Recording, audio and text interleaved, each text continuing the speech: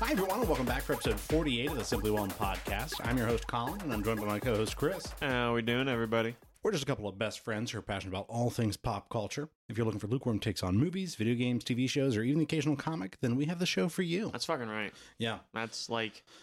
I know it's accurate. Yeah. I'm like... You want to come? You came to the right place. Nope. This week we're actually doing comic books. Yeah. Again, like we're doing comic book club. I was very excited. Whoa. A little tippy tap, getting ahead of your little myself. feet clicking.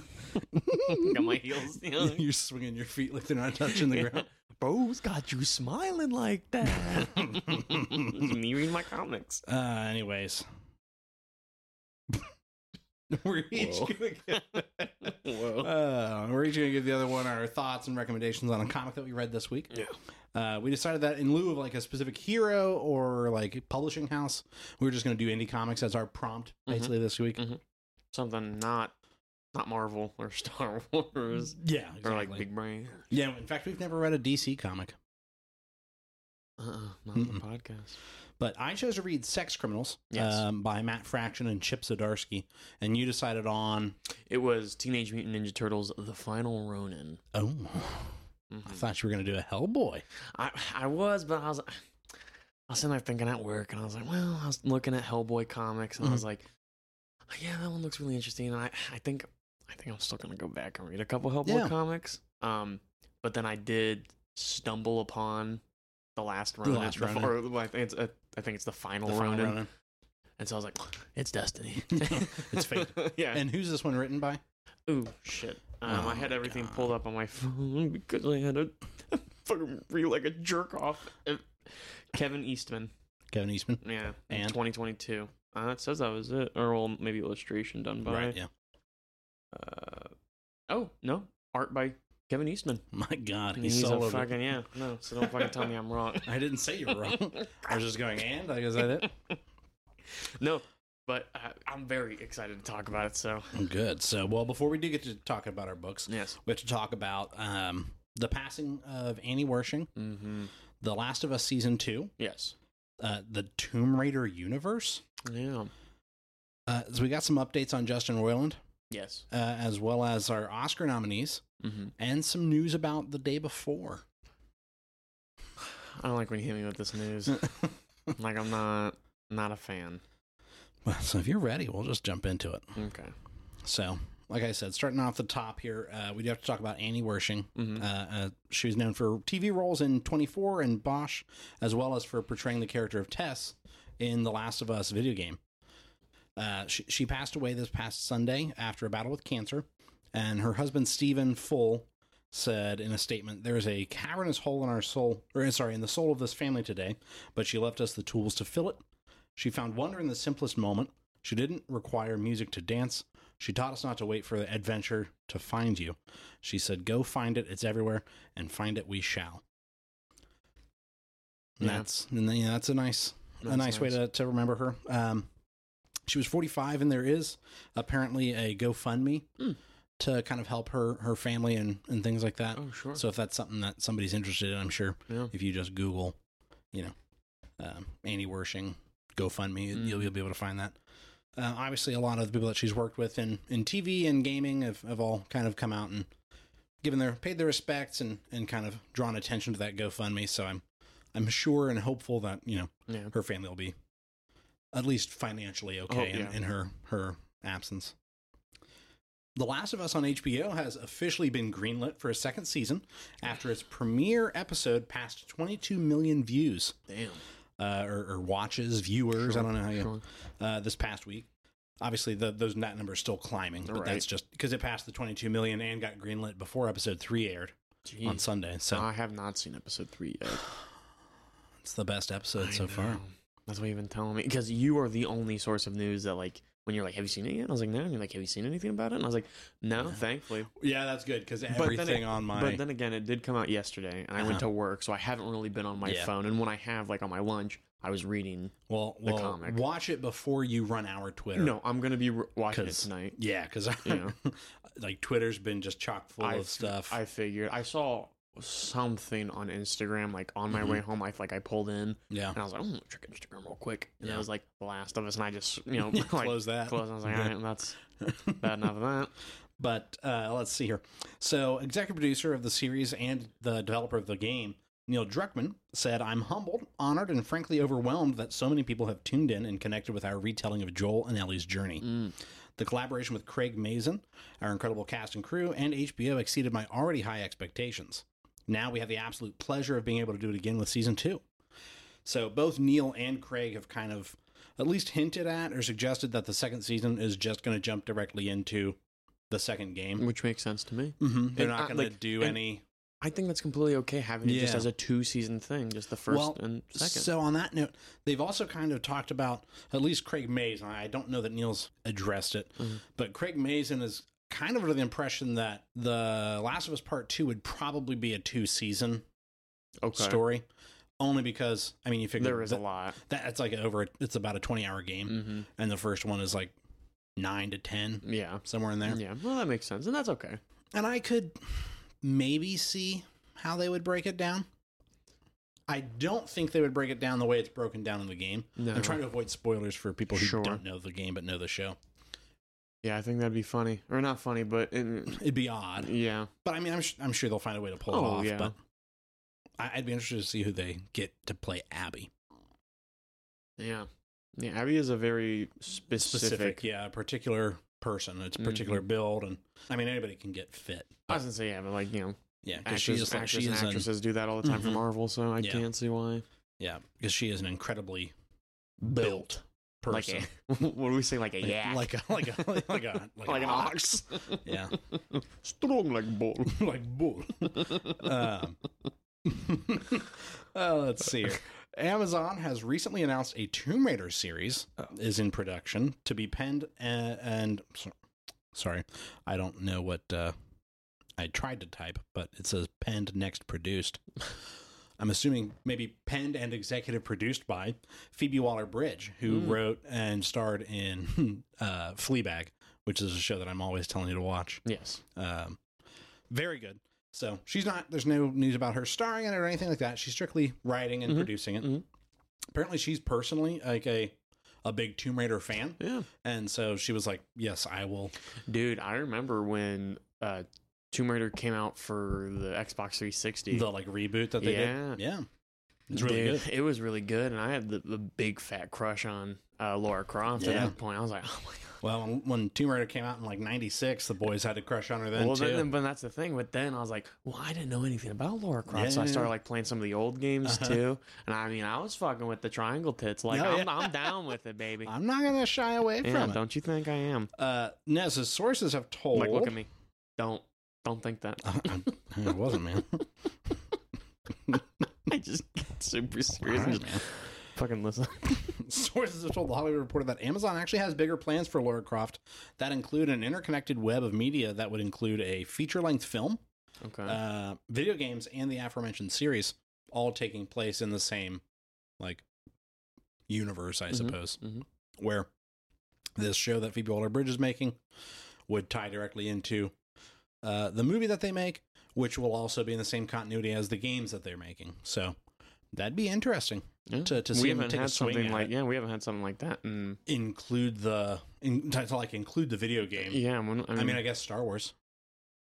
Yeah, because Jedi Fallen Order is the only game so far that is canonical. Canon. I think. Yeah. Maybe. No, I guess that would be it. Well, no, Battlefront 2 has a campaign. Yeah. But either way, so recent Star Wars games have made like they are canon, and so yeah, you've got that kind of thing. But they did compare like to Marvel and what they're doing with like the TV and the movies. Sure. But I do like the idea of somebody else taking a swing at it. You know what I mean? Yeah. I mean, and you could do anything with Tomb Raider. Yeah. I mean, if you wanted to reboot with like Lara Croft, Lara Croft or somebody else. I mean, or just pick it up, just a treasure hunt. I mean, you can. I'm cool with that. I'm flexible. So Justin Roiland. Hard turn pivot. Yeah, no way around it. Justin Roiland. I didn't want to come to this story out of Annie Wersching's passing. So there was just no. I was like, do I No. clump all the serious news? I don't know. I don't know, man. But so Justin Roiland, following recent domestic violence charges, has been fired from Solar Opposites and Koala Man, both on Hulu, as well as his involvement with Rick and Morty at Adult Swim being canceled. Yes. No word yet on the fate of the 2 prior series at Hulu. However, Adult Swim has announced that it intends to recast the title roles of Rick and Morty. Yes. Because they had like a 70-episode order, which they're at 40. Mhm. Or I think they have 40 episodes left in that order. So that gets them through a 10th season. Did we talk about Sean Kelly?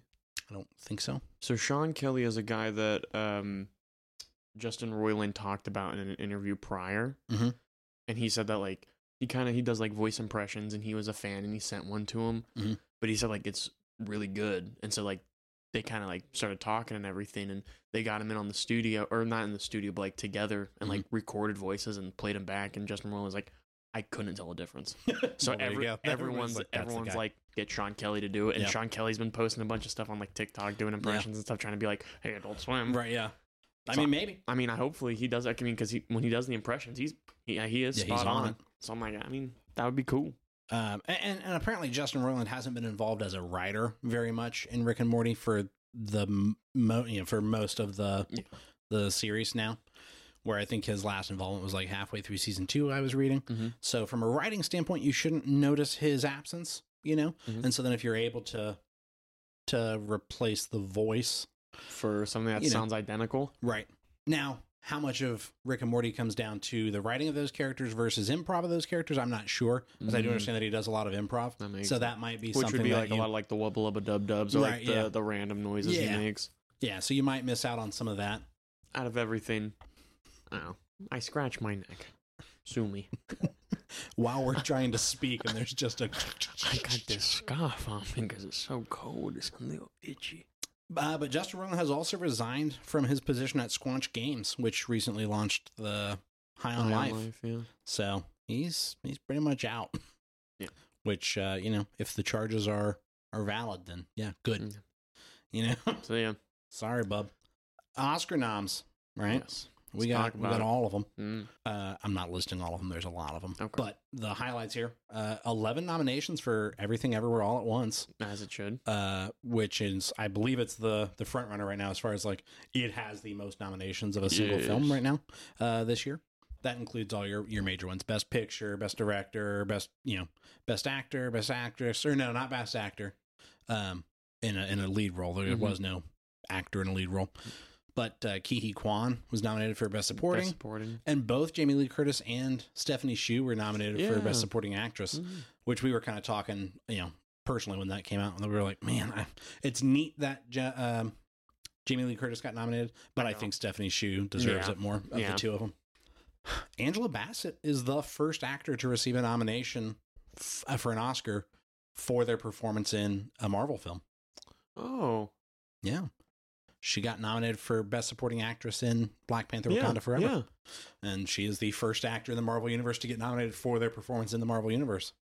I didn't even think about that. Yeah, I'm trying to think. There's I'm like, never been a Marvel no performance that was nominated. Typically, a Marvel film gets nominated for the visual effects, Sure. costume design, maybe sound design, a lot of your technical effects and things like that. But not or like Black Panther got nominated for Best Picture. But no, none of the actors have ever been nominated for their performances other than until Angela Bassett now. So we made it, 15 years almost into the MCU? Yeah, so there was a lot of highlights there. Top Gun Maverick is nominated for Best Picture, and quite a few other nominees. I ain't gonna lie, I've been fucking bumping on the Top Gun Maverick soundtrack. Oh yeah, driving to work, just boom. Highway to the danger zone, and you're just swerving in and out of cars. I'm just fucking hitting the cones.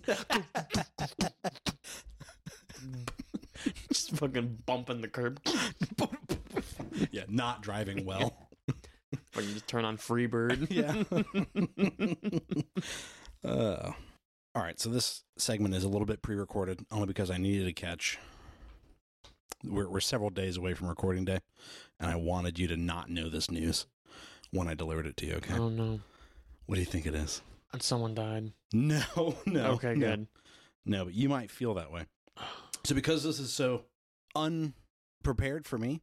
I'm going to try and give credit here. There is a PC Gamer article that was recommended to me that's been written by Andy Chalk, and I'm going to be paraphrasing that article because I've got it up here for reference. So basically, today is the 26th. On the 25th, yesterday, the day before was removed from Steam. Nuh-uh. Yes. So the article here says that in a statement released on January 25th, Fantastic said the removal was the result of a trademark claim against the title, which it only found out about on January 19th. And because of the dispute, the planned gameplay reveal, which was going to be about a 10-minute gameplay reveal, was put on hold, and the release date was pushed back from March 1st to November 10th. Nuh-uh. Because of a fucking, they won't change their name? So I don't know. I don't know all the details.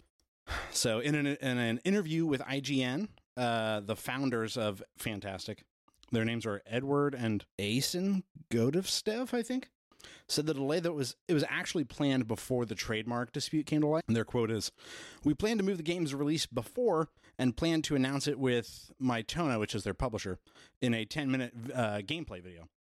And then you all know what happened. So to be on the safe side, to ensure there are no more transfers, we, along with the publisher, and by transfers I think they mean delays, chose November 10th. That is a safe date given the trademark dispute." I think they just missed the board. I mean, jumping it that far back again? Right. Well, I don't think so.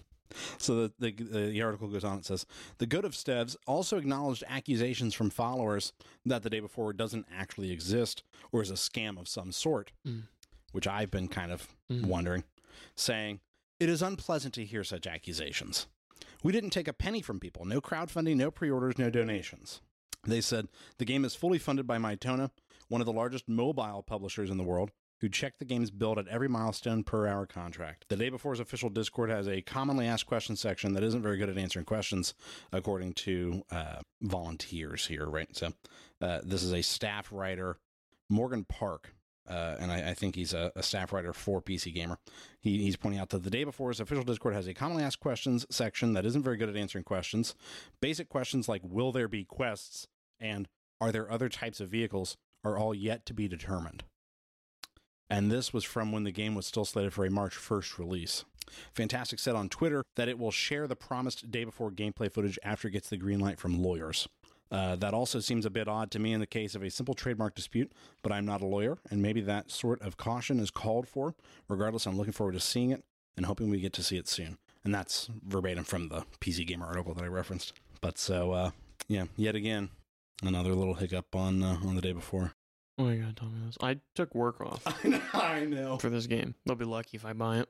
So that's an 8-month delay for a game that so far really does not sound close to finished. So This is what you brought me here for? Yeah, I sat you down special to record this ahead of time because I was like, I got to get ahead of this because it's starting to pick up steam on the social medias, understandably so.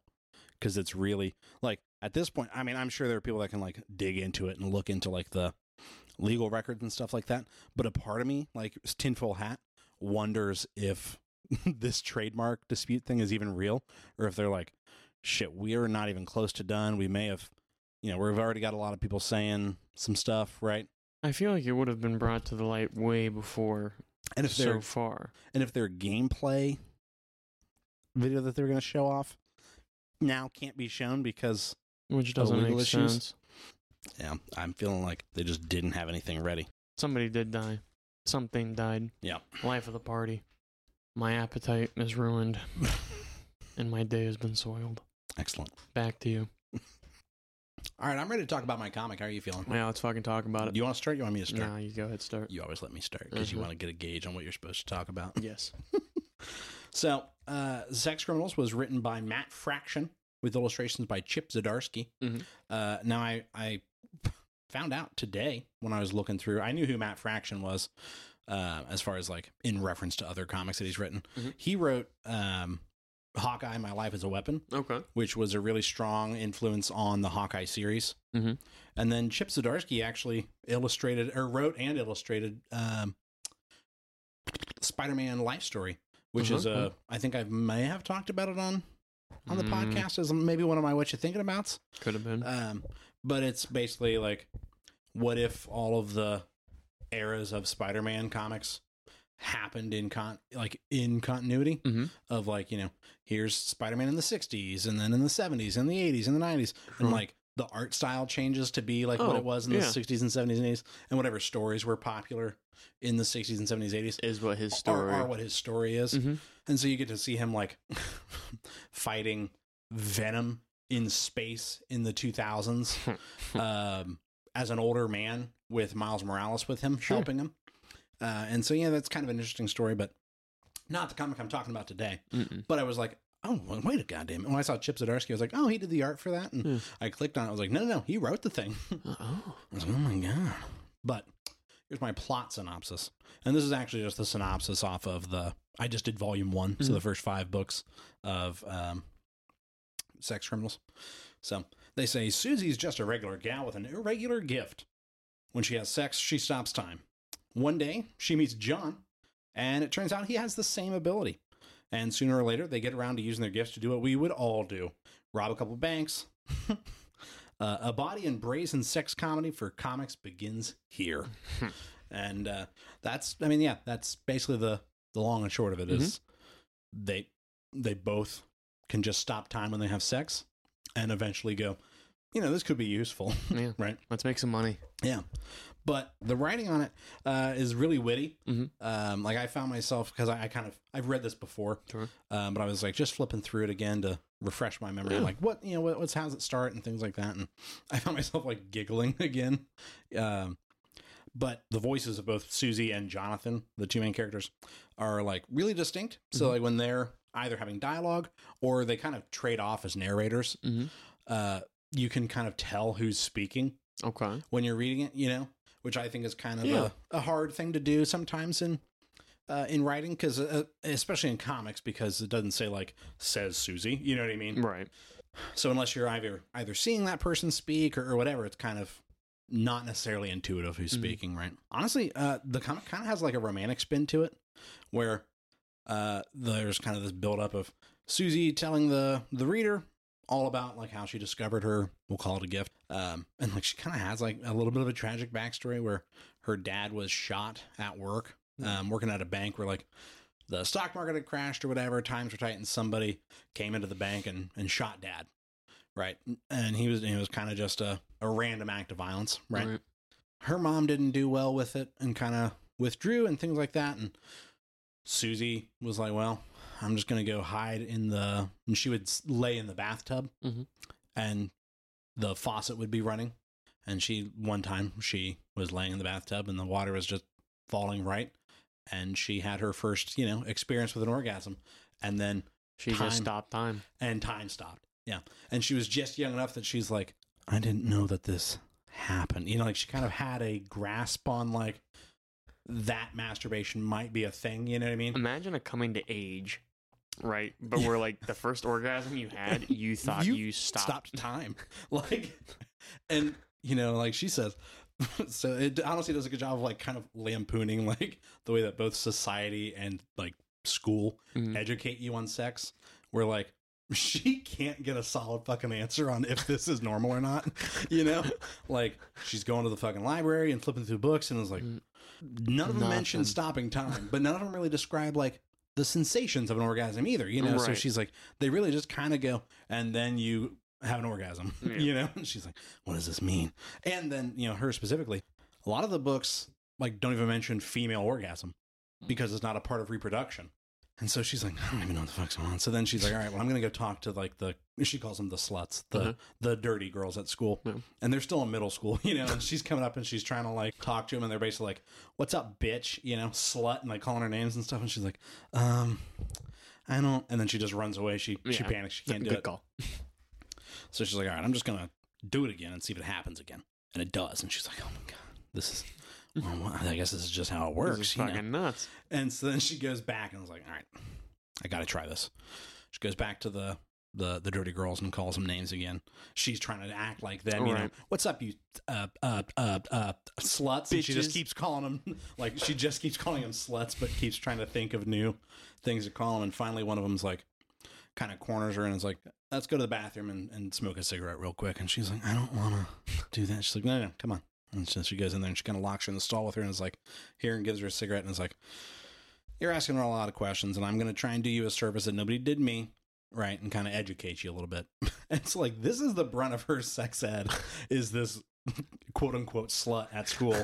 That's like, let's smoke a cigarette. She's an 8th grader, you know. I was like, let's smoke a cigarette in the stall, and I'm gonna draw sex positions on this bathroom stall. And it's a really funny scene in the book where she's like listing off just increasingly unrealistic sex positions, you know, and just throwing out names for them. And Susie's like, just oh my god, she's like gobstopped and like just kind of hitting the cigarette, and she's like, I don't know if it was the sex positions or the cigarette, but my head started to hurt. And she at one point, they don't show, I mean, they show quite a bit of the sex position drawings, but at one point she's like listing them off and she says like something, and it's just Susie's face, and she goes, oh my god. You know, like, oh my god, you know. And like one of them is just a guy putting his penis through the girl's hair, you know. And it's like, that's not a thing, you know. Oh my god. And yeah, just increase, like, this is what 8th graders think sex is, you know what I mean?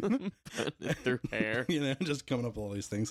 And then there's like, it again dips into some serious stuff for Susie, of like when time stops, she starts calling it the quiet, you know, and that it's kind of nice, of like escapism, because she's still trying to deal with her dad's death. Sure. And her mom is pretty absent. Now, how long does time stop for? So it seems to vary.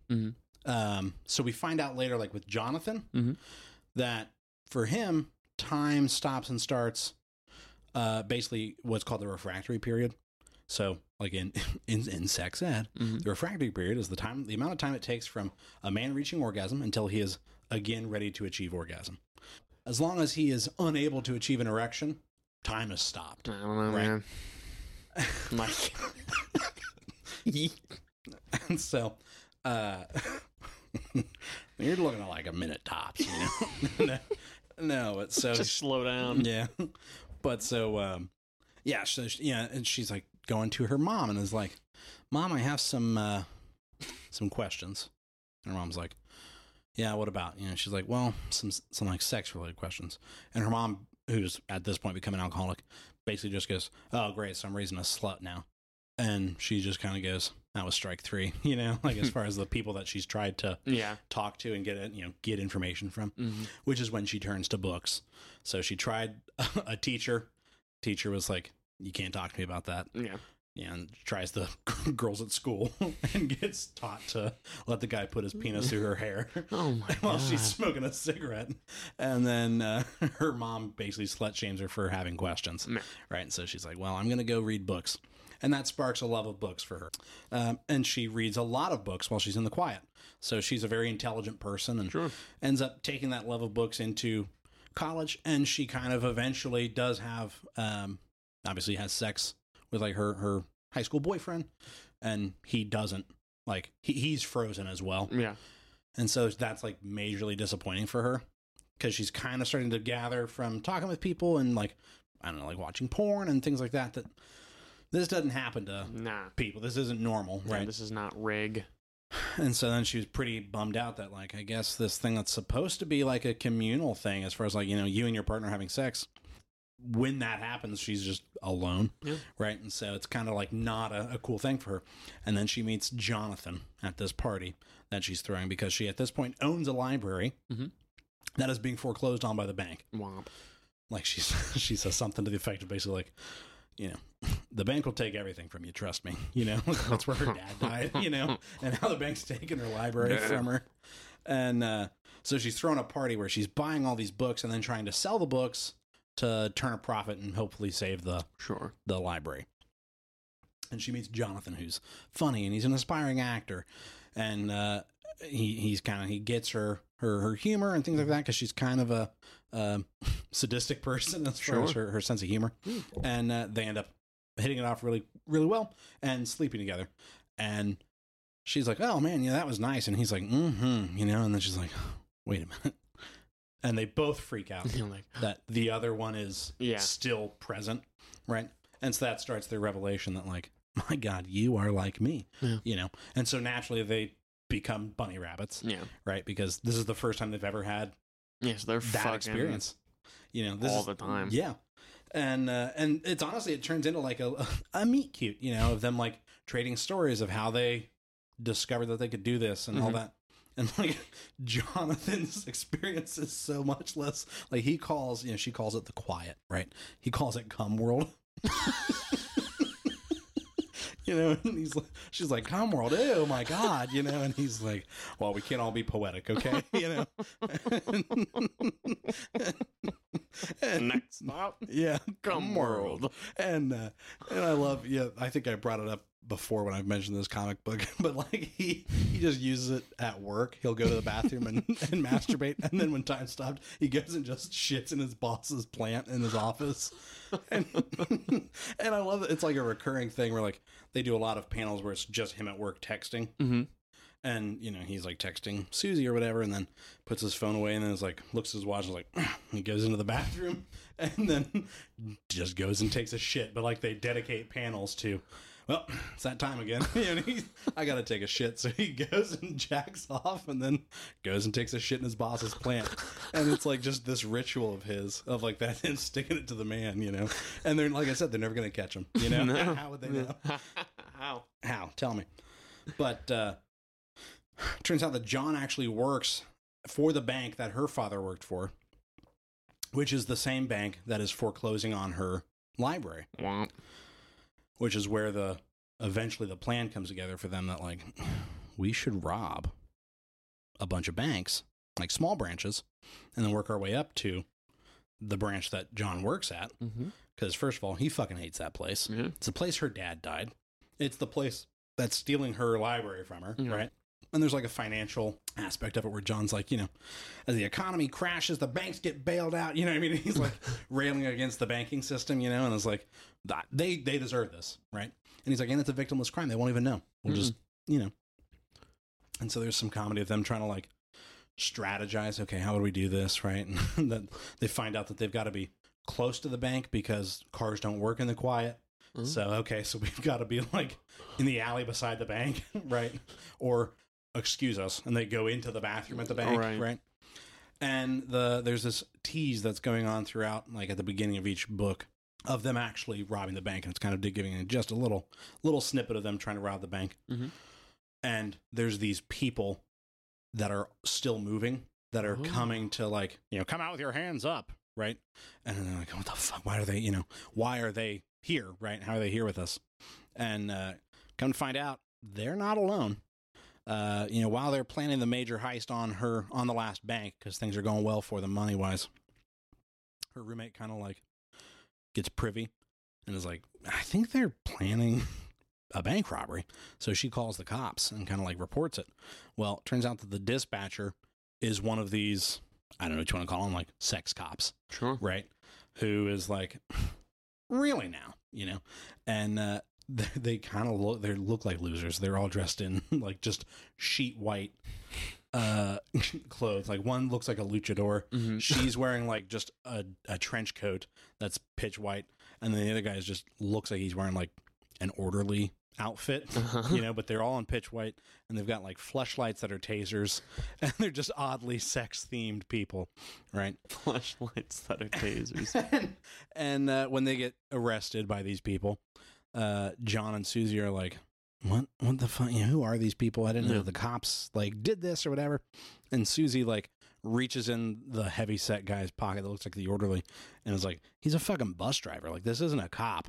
Yeah. Right. So these are just people who've taken it upon themselves to stop crime being committed by people that can do this. Yeah. When you're ready to go again, right? Time freezes for you or you know, continues. Right. Resumes. And so while they're all in the quiet and, you know, they're under arrest, Susie hits him with a vibrator and just in the side. And apparently it's enough of that's erotic, that they kind of get a little horny and then they freeze. And so they've discovered that as long as they're in the quiet and they get somebody else ready to go, right, they're frozen now.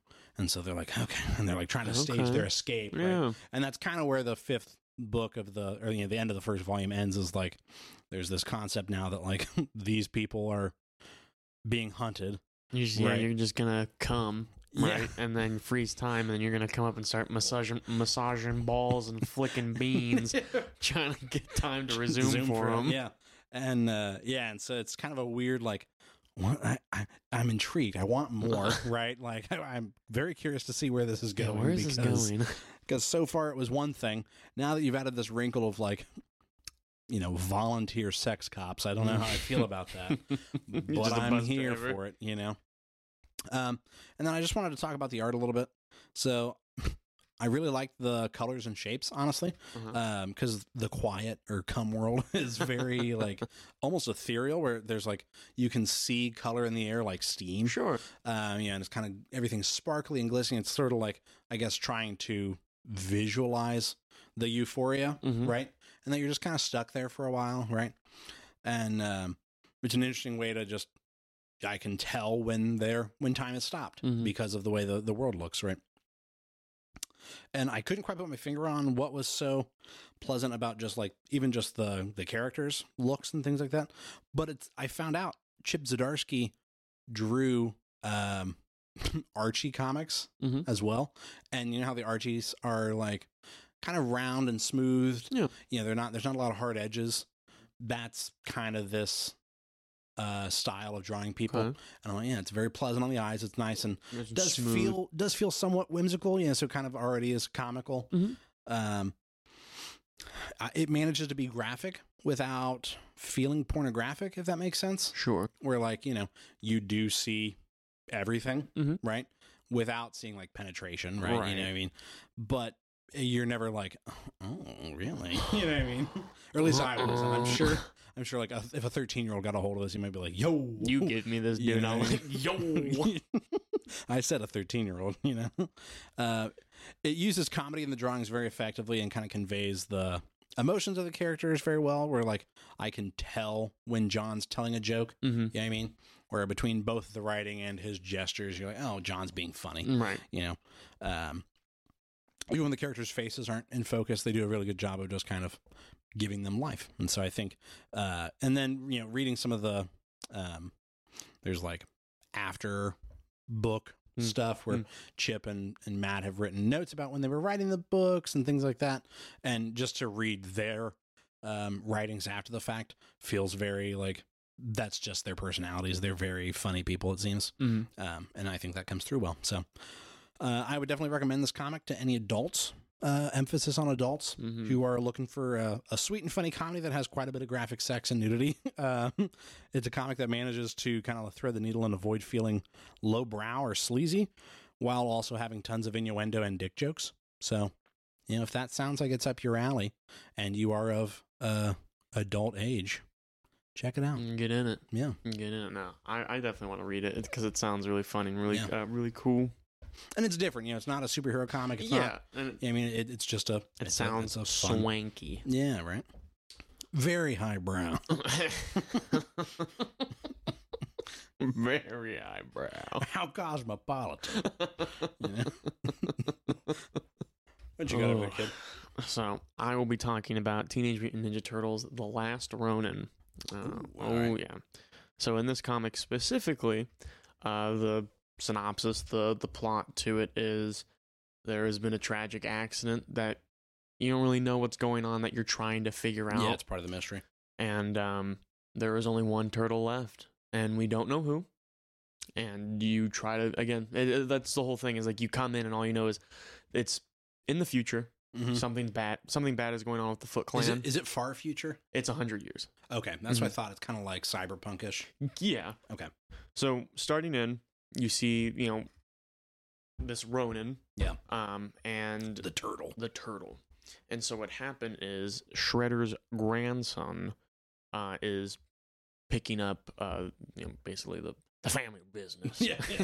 He's the heir to the throne. I smoked pot with Shredder's grandson. I smoked pot. But his name is, I think it's pronounce it Hitoko. Hitoko. Hitoko. Okay. But so me and Hitoko are blazing it up. Straight token. Straight token. But so this Ronin, is on this bloodthirsty, vengeance adventure. Yeah. The thing is he's old. Yeah. Like, you know, about 100 years. And he's just not... Turtles live a long time. Oh, yeah, man. they do. They do. But he's not doing well. But then, you know, throughout this entire thing, he's talking about, like, loss and, you know, not... And, like, this was a very depressing comic. Yeah. It was a very sad. Yeah. It's like Old Man Logan, but for Ninja Turtles. Yeah. And it's so weird. It's because I loved Ninja Turtles as a kid. Yeah. Right? Like, who doesn't? And so, like, seeing one of the turtles, like, you know, on their hands and knees crying with all of their masks laid out with their weapons broken because they're dead, and that's just rubbish, but it's what he found. Yeah. And he's just saying, like, I miss you guys so much. And I'm just, like, reading this comic, and I played the Ghost of Tsushima soundtrack to try to get more in tune. Yeah. And so I'm just... You have no honor. And you are a slave to it. Dude, too fucking That's good. too good. But so then later we find out that the turtle is Michelangelo. Okay. And we do find out it's Michelangelo. Mikey. Spoiler alert. Spoiler. That's the whole point. Jesus. Read it. Only took 48 pages to find out. But we find out it's Mikey because he talks at the end. You know, he's fighting all these foot soldiers that are so essentially what his grandson's doing is he moved from Shredder's grandson. Shredder's grandson moved from Japan to New York and broke New York up into three different districts. The bottoms, middle, and top. And obviously, you know, the bottoms Slums. Yeah, slums, and you're working your way up. Yeah. And so He put a caste system in place. Yeah. Yeah. But then he's having all these people, you know, guarding the city, so he's just kind of controlling New York. Mm-hmm. And, you know, so Mikey's like, that's a no. Like, we can't have that happen. Pass. Yeah. It's a no for me, dog. So he's trying to fight them all as he can, but I mean, they all just have this cool armor Right, yeah. that's made by, let me, hold on, find his name. I can't Elon remember. Musk? No, I think it was. Hold on. Yeah. Yeah. Elon Musk. Right there. Hit the Musk himself, yeah. I don't know where I saw it, but somebody said that Elon Musk is short for elongated muskrat. I think about that too often. Elongated muskrat. I can't remember his name, but it started with an M, so we'll call him Markerberg. Okay.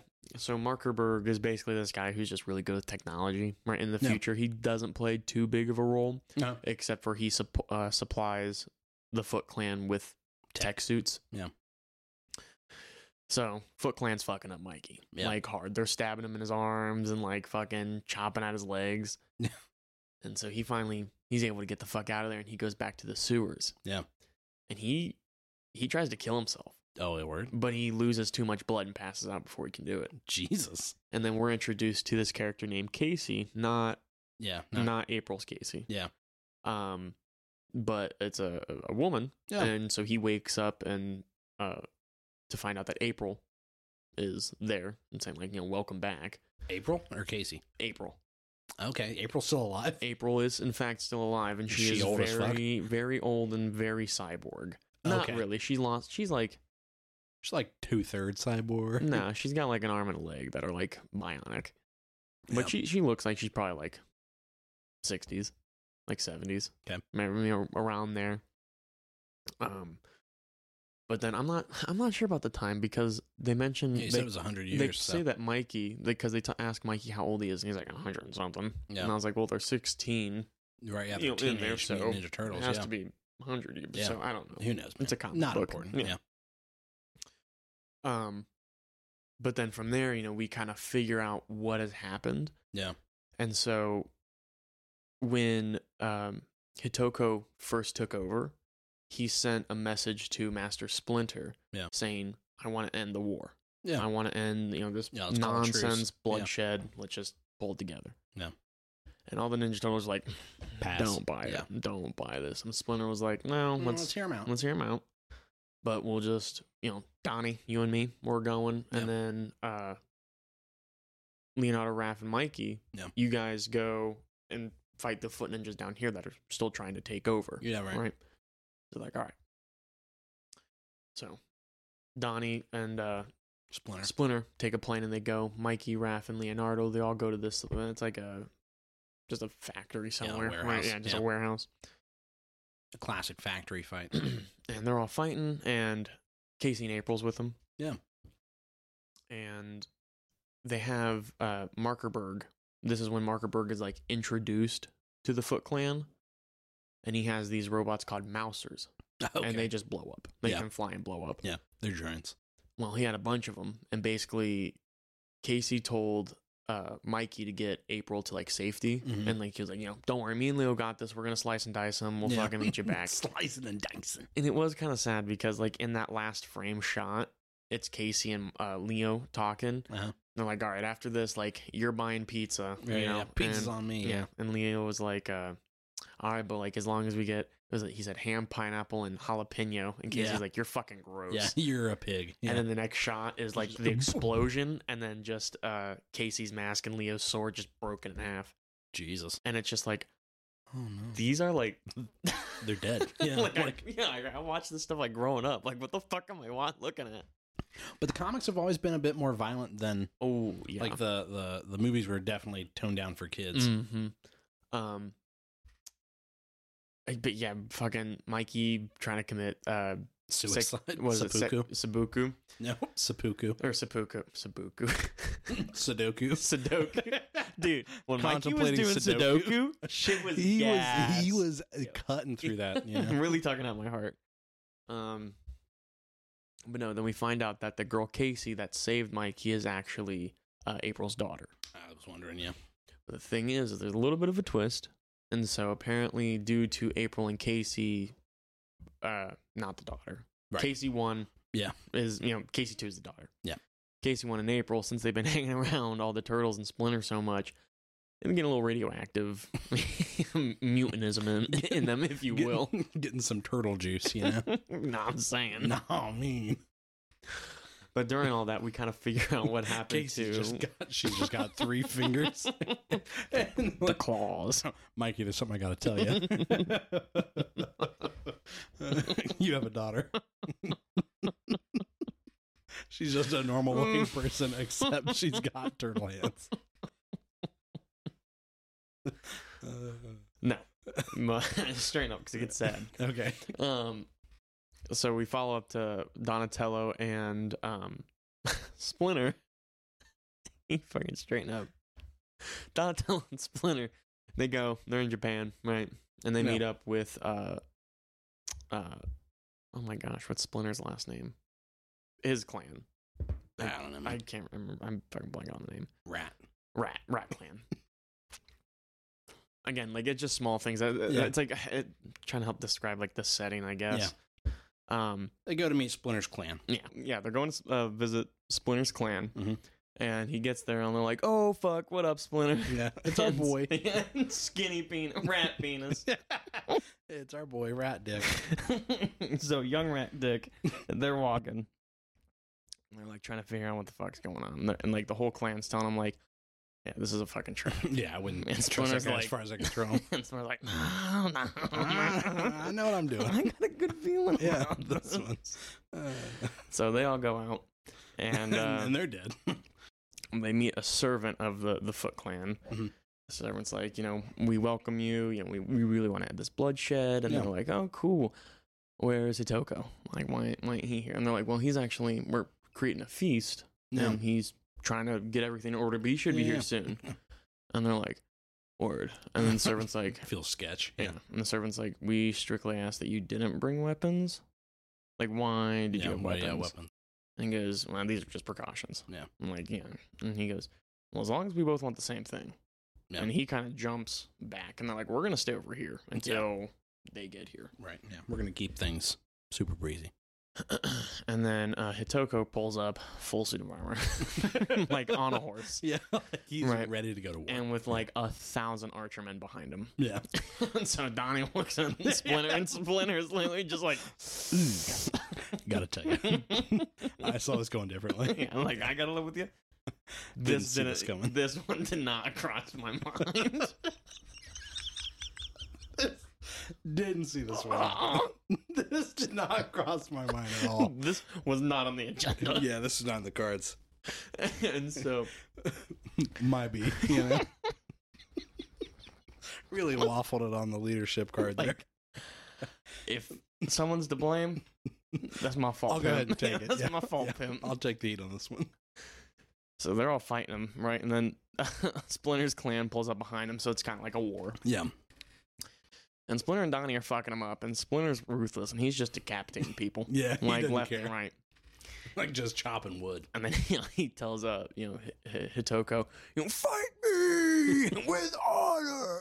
And so Hitoko's like, oh, this Son motherfucker, of a and starts bitch. getting off his horse. You rat bastard. You know? And the damn rat started running and threw his sword at him and just lands him right in the fucking chest, and he like falls back. And then like his Like the damn rat. the damn Splinter. rat's running on all fours, Yeah. catching speed. Yeah. He's So zipping. the Hitoko's teammates were like, "Oh, you okay?" And he's like, "Get the fuck off me! Get the fuck off me!" Give me some room.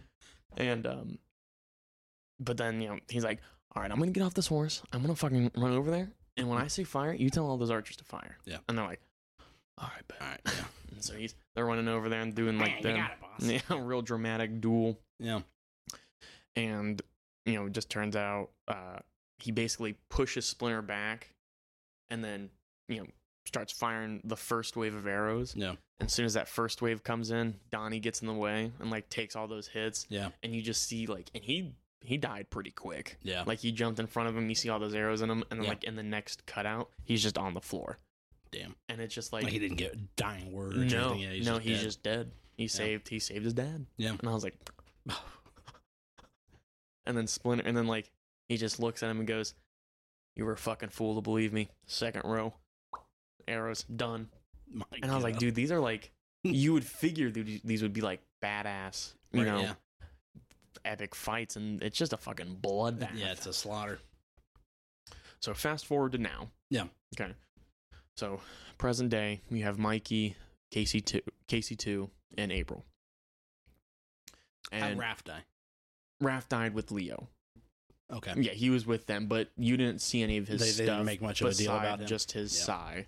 Yeah. But I will say, starting off in the comic, they did a really good job of making sure you don't know who it is. Yeah. Because starting off, he is very all over the place when it comes to his emotions right now, Mhm. which understandably Yeah, it so. makes He sense. lost all of his family, Yeah.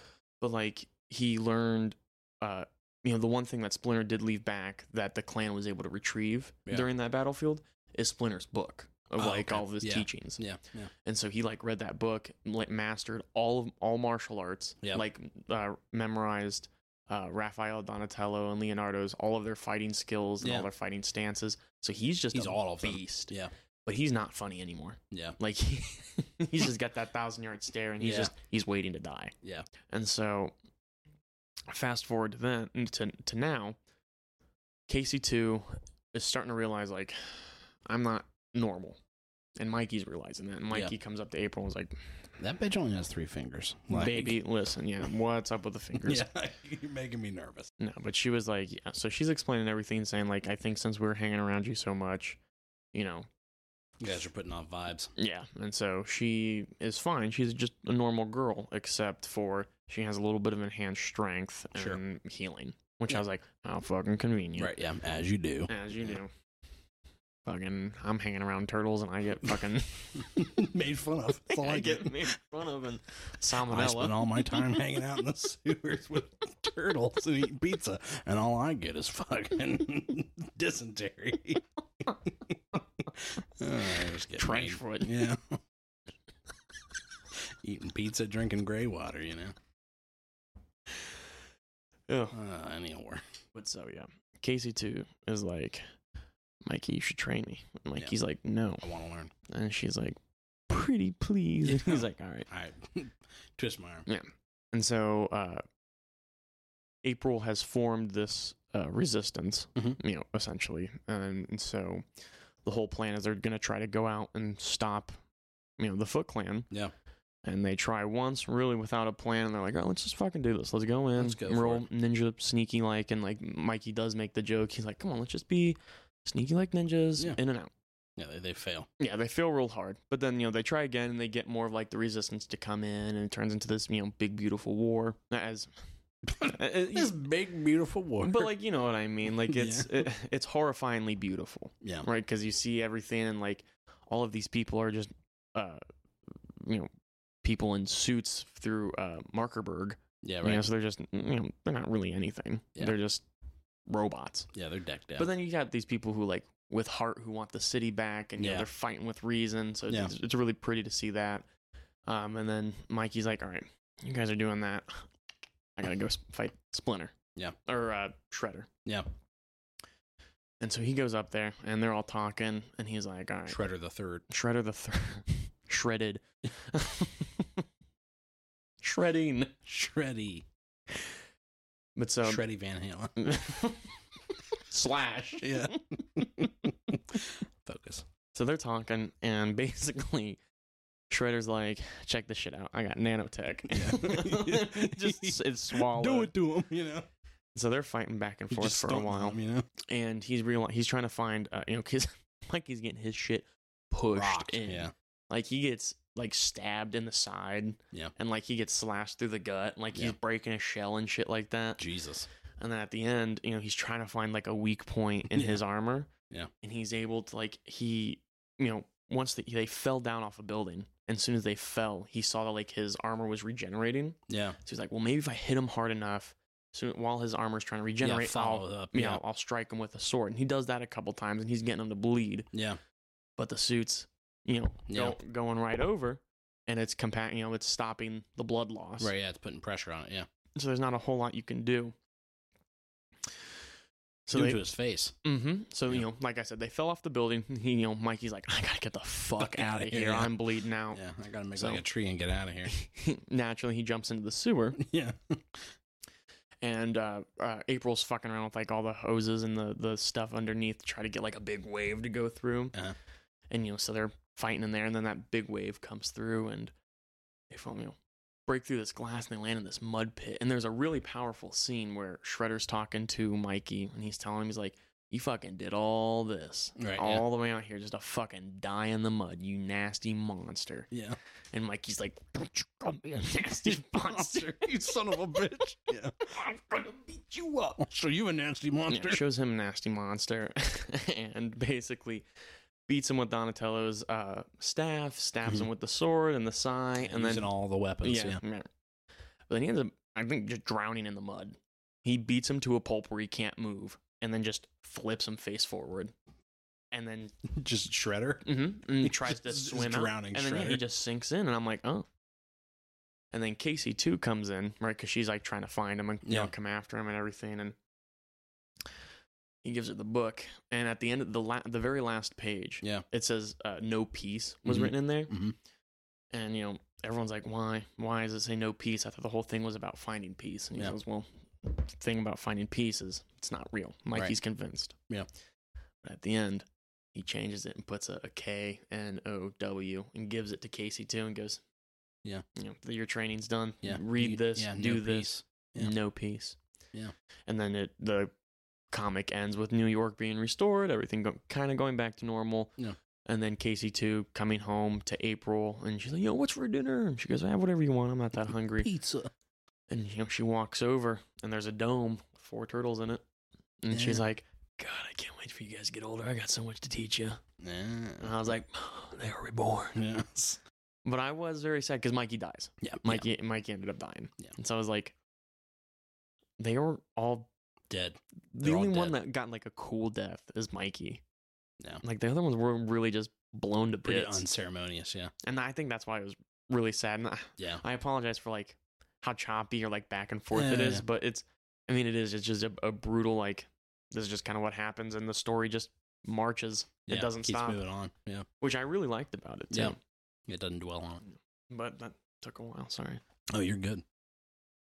You're so good, baby. Beautiful. But what you been thinking about? I think what you meant to say is, welcome back to Chris's Cryptid Corner. I'm your host, Chris. My screen's bright. Yeah, I just saw your face is whoa. So this one, instead of having one, I have multiple short stories that I've collected from various websites that are just spooky. Yeah. I like when I read scary stories, especially in the dark. It makes it spooky. And some of the ones that I have are You can make my feet like curl up where I'm like, there's something under the table. a little bit, especially this first one. Especially this first one. None of them got sounds or pictures. But honestly, I don't think you need them. So this first one called Mommy's Home. Suckling on the teat. A father is lying in bed after just waking up. Oh, I thought my tablet. It just turned on. I was like, no way. Say psych. So a father is lying in bed after just waking up. He grabs the baby monitor and walks to the desk in his office at home. He has his baby on the baby monitor and hears his wife singing to her. He cracks a smile as he hears his wife saying, go to sleep, in a nice melody. Suddenly, from the front door opens, his wife comes in with the groceries. Yeah. I don't know, this is like a short one, and I got a couple one here, but that one made me think of, what's that one? It's not paranormal, but it's about the movie about the two people breaking in, and they like kill the homeowners just because they were there. They were home, they were like robbing them or something. Oh, the strangers? Yes. Yeah. That's what it made me think of at first, is like, what if it was like that? But did you get that from like 2 Sentence Horror Stories on Reddit? No. Because that's a pretty decent subreddit. If you sort that by best of, there's some good creepies on there. I'll definitely check that out then. Another one I have is What's in the Basement. Basements give me the willies. Yeah. Mm-hmm. Especially like they're unfinished. Oh, yeah. Oof. Dude. Barbarian? Stop playing. Mm-mm. Yeah. Mm-mm. Mama! Yeah. Gave you chills, didn't I? I saw you. I'd be lying if I said that didn't, bro. Give me goosebumps down the back. Mama. What's in the basement? Mother told me never go in the basement, but I wanted to see what was making the noise. It kind of sounded like a puppy, and I wanted to see the puppy. So I opened up the basement door, and I tiptoed down a bit, and I didn't see a puppy. And then Mommy yanked me out of the basement and yelled at me. Mommy had never yelled at me before, and it made me sad, and I cried. This just sounds like a... That's it. No. Then, Mommy told me never go in the basement again. She gave me a cookie. There you go. That made me feel better. So I didn't ask her why the boy in the basement was making noises like a puppy, or why he didn't have any hands or feet. Oh my god. What the fuck? Dude, these are fucked up.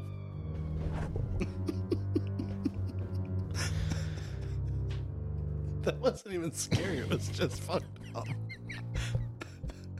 All I saw was red, and we'll stop it on 3. Do you know this one? I think I do. Does a guy go to the hotel? Is it that one? Can I tell it? Be cautious of car crashes. That's going to be the one I'm talking about. Oh, okay. But then, yes, I'll let you tell it.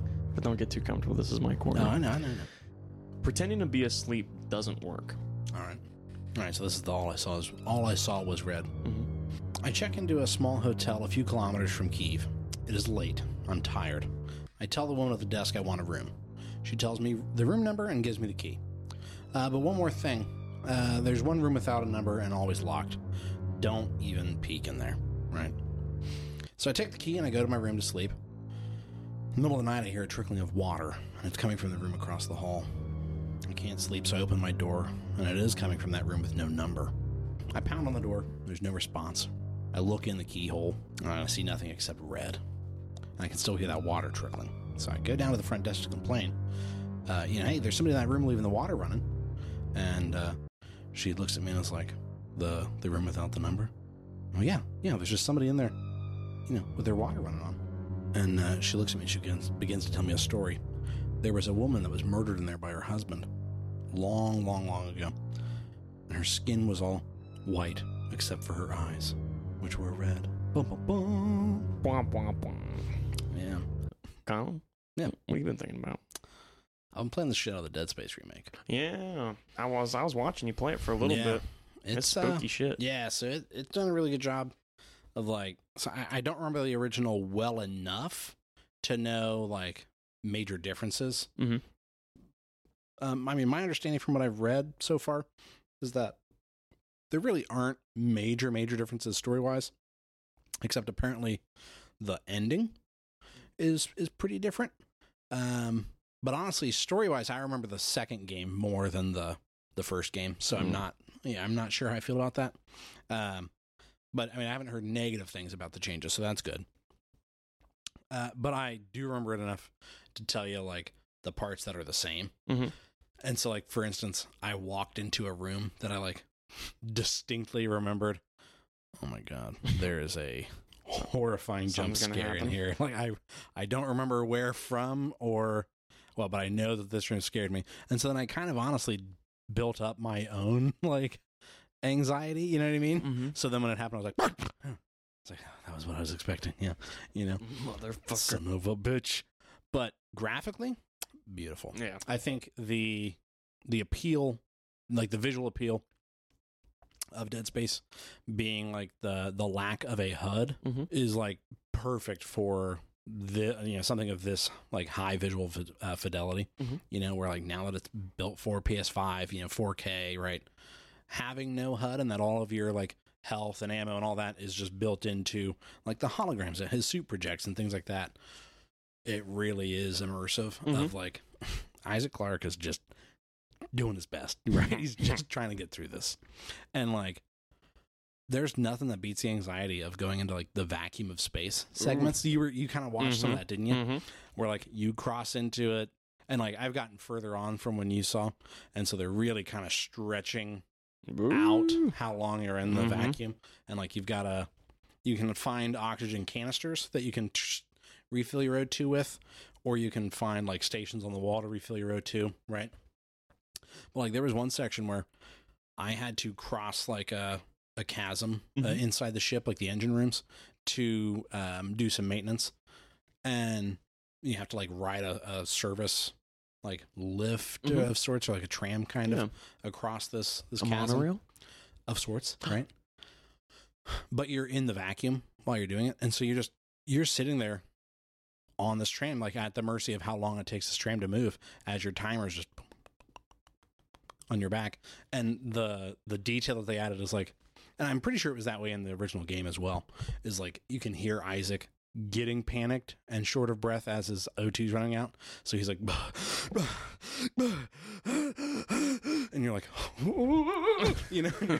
and you get to the O2 and it's like, and he goes, and then you're like, you turn around and there's just, but they do a really good job in the vacuum too of like, there is no sound outside of his suit, it's like you can kind of hear his footsteps, but only through like radiating in his suit, right? So you hear like the vague muffled like boom, boom, boom. And so there can be enemies and you just can't, and you don't know that they're there, right, from audio, and you're starting to get attacked and shit, and you're like you've basically lost one of your senses, and it's nerve-wracking trying to balance like, all right, I gotta manage my ammunition. And that's one of the things that it does the best, I think, is using so it intentionally makes its enemies bullet sponges, insofar as the very first weapon you pick up is the plasma cutter, and it's basically a pistol that shoots a maybe 1 foot wide beam of laser, right, of plasma that cuts things, hence the name plasma cutter. And when you pick it up, there's like smeared blood on the wall that just says cut off the limbs. And you're like, okay, all right. And you quickly gather through combat and through like the people that you arrive on the ship with telling you like, these things won't go down, right? If you chop off their limbs, shoot off their arms, shoot off their legs, that's how you kill them quickly, honestly. If you can take off a leg and then an arm, they die. Yeah. Problem being, these things are fast. At so times. you gotta be able to take that leg and arm off. Yeah, and it's hard to not panic and just and it does a good job of making you go, oh dude, I've got so much ammo, I'm flush with ammo, and then throwing 4 or 5 enemies at you, you panic and you just do an ammo dump, and then you're like, I have no ammo left, and I don't know when I'm gonna get more. Right, and so it really leans into that survival horror, and I remember that from the first game. They really didn't mess with just the real, like the soul of the game being like, you're stuck on this spaceship with these freaks and you don't have a lot of ammo and you've got to keep your head on, figuratively and literally, right? But it's so good, and I really love the even just the aesthetics of it, of being like this dark, grungy, very industrial spaceship. It's a mining rig. Yeah. So it's not like, this beautiful, Science sleek experiment. and shiny, it's like it's a place where miners work. Yeah. Right. And it is scary. And I'm really glad that like it feels good as like a survival horror game. It feels like a game that is as old as it is, as far as like, man, this is a game from a bygone era, right? Yeah. This is a game from the early 2000s, late 90s, right? But it really works as a modern game too. Mm-hmm. And so I think it does honestly do a good job of being a new or an old game that's been remade, feeling like a modern game as far as like, man, it looks good, Controls, it feels maneuverability. well, but then just at its soul being like, this isn't something that they make a lot of, and when they do, it doesn't always turn out good, and so I think so far It's nice to have that win for that. Yeah. But that was my little review of Dead Space. Yeah. It does make me, I've seen a lot of people saying like, would you play a Dead Space 2 remake? And I'm like, yes. So Yeah. Dead Space 2 is a little bit more actiony, but still balances. I compare it to like Aliens to Alien, Okay. or like Terminator 2 to Terminator, of like, we're going to make the sequel the same, but more action. But more. Right? And then Dead Space 3, I didn't like as much because they did co-op, but then they really cranked it up to just be like an over-the-top action. Mm. And so it really kind of cheapened a lot of the horror in it. But I would honestly be cool with Motive, which is the EA studio that redid this. Yeah. Take a crack at a new trilogy. And then I've seen a lot of people saying, well, if they change the ending of this enough, maybe they could just kind of do like a reimagining, Yeah. honestly, of like if taking that ending and going into what 2 would be from that different ending. Mm-hmm. And I'd be cool with that. Yeah. And I'd like to see them try and make co-op work. Yeah, I mean, we said before, co-op horror can work. That is the thing, is it can work. But it's hard to do. Yeah, it's But it's it can a work. balancing act. But yeah, you just gotta be good Something at it. that Dead Space 3 did that I think is a decent idea is it played with showing things to one of the players but not the other, so that like we might walk into a room and because without getting into spoilers for Dead Space, this 15-year-old game, there's a monolith that like messes with your mind Okay. and can make you hallucinate and stuff. So you can come into a room and one of the players is seeing a baby on the floor and one of them is just seeing a crate, Oh. and like that baby starts crying and there's music playing for one of the characters but not the other, right? And so you're like, oh my god, what is that? And you're like, what do you fucking mean? You know what I It's mean? a box. And so that's an interesting thing Yeah. that I don't know that they necessarily pulled off well, but I think if you gave somebody that's a little bit more skilled at the scary, and I would like to see them take a crack at that, because you even asked me like, is this multiplayer? I'm Yeah. like, I was like, no. it looks cool. Again, we want to thank you guys so much for your attention and support. If you guys enjoyed this episode, be sure to give it a great review, like, favorite, follow, whatever the phrasing is. Subscribe to us. Word of mouth obviously is a great review for us, or great help. So share us on social media. That's right. We do have our Facebook group up, right? That's right. We do. Yeah. How would they get in touch with us? You can always reach out to us. You can take a look at our YouTube, Instagram, Facebook at Simply Whelmed a Podcast. You can always take a look at us at our Twitter handles, Whelmed_simply. And if you wanted to send us any spooky stories, you wanted to talk about our praise and our truth of, the gospel, you can definitely send us an email at simplywhelmedmailbag@gmail.com. Yeah, and I do have an email for us here. Let's read it. So this is written to us from Ghosty. And they say, hiya, Chris and Colin.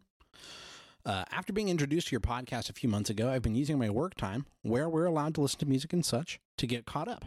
I finally made it.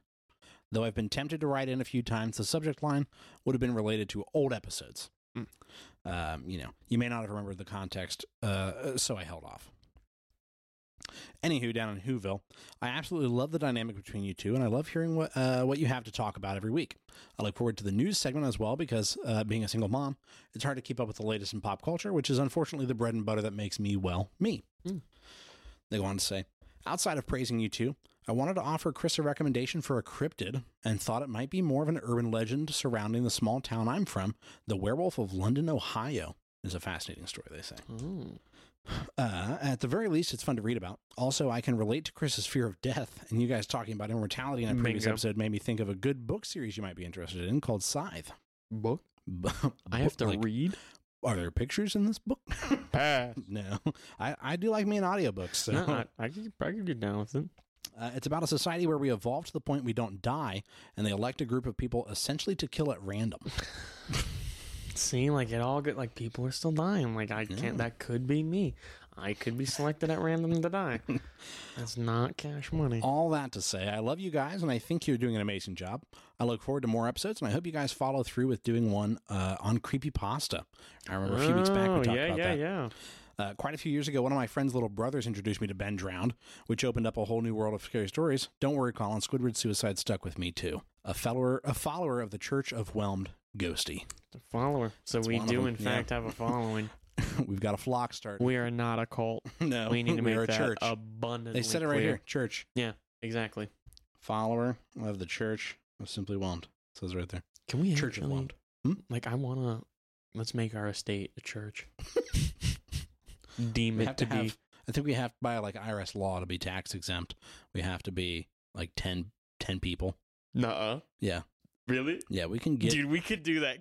We could do If that we- so easy. All right, we got to do well enough that we hire 10 people, right? Okay. And then 10 people reside inside a building or work inside a building, and we worship, right? Dude, we worship us. Stephen, or what? John Oliver, the Last Week Tonight, they went through the legal process and made themselves tax exempt as a church just to prove how flimsy that tax loophole was, and like they did it. Yeah. Like they successfully did it and are a tax exempt church. Why can't we do it? That's right. Why can't we be friends? So, Let's make that happen. let's do it. That's our stretch goal. So I saw a meme that made me think of you, and then that email helped refresh me. And I say a meme; it was just a thing on the internet. Okay. Name your 8 great grandparents, right? So your grandpa's mom and dad, right? Mhm. Can you name any of them? By name? Mm-hmm. Do you know any of your great grandparents' names? No.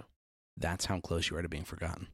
Ooh, I don't like that. Stop. I don't like that. Then again, I haven't met a lot of my family. Right. Which I think is why I enjoy doing the genealogy. That's still sitting heavy on me. Like, how are you gonna drop? Like, I tell you, I have a fear of death, and like, you're just gonna fucking drop that on me 10 minutes later. You're all right, bub. Let it settle. Next week, I think we got to go see Knock at the Cabin. That comes out this Friday. Yeah. And then I do still want to talk about, see and talk about Megan. I'd just like to see the menu. I think that's something I'm probably just gonna try to watch by myself. I know we try to watch it together, but our schedules have been so fucked lately, and I know coming up here soon we have holiday hours for Valentine's Day. So, but that's the end of the show, Chris. Tell everybody bye. Bye. Bye. Bye. Bye. Bye. Bye.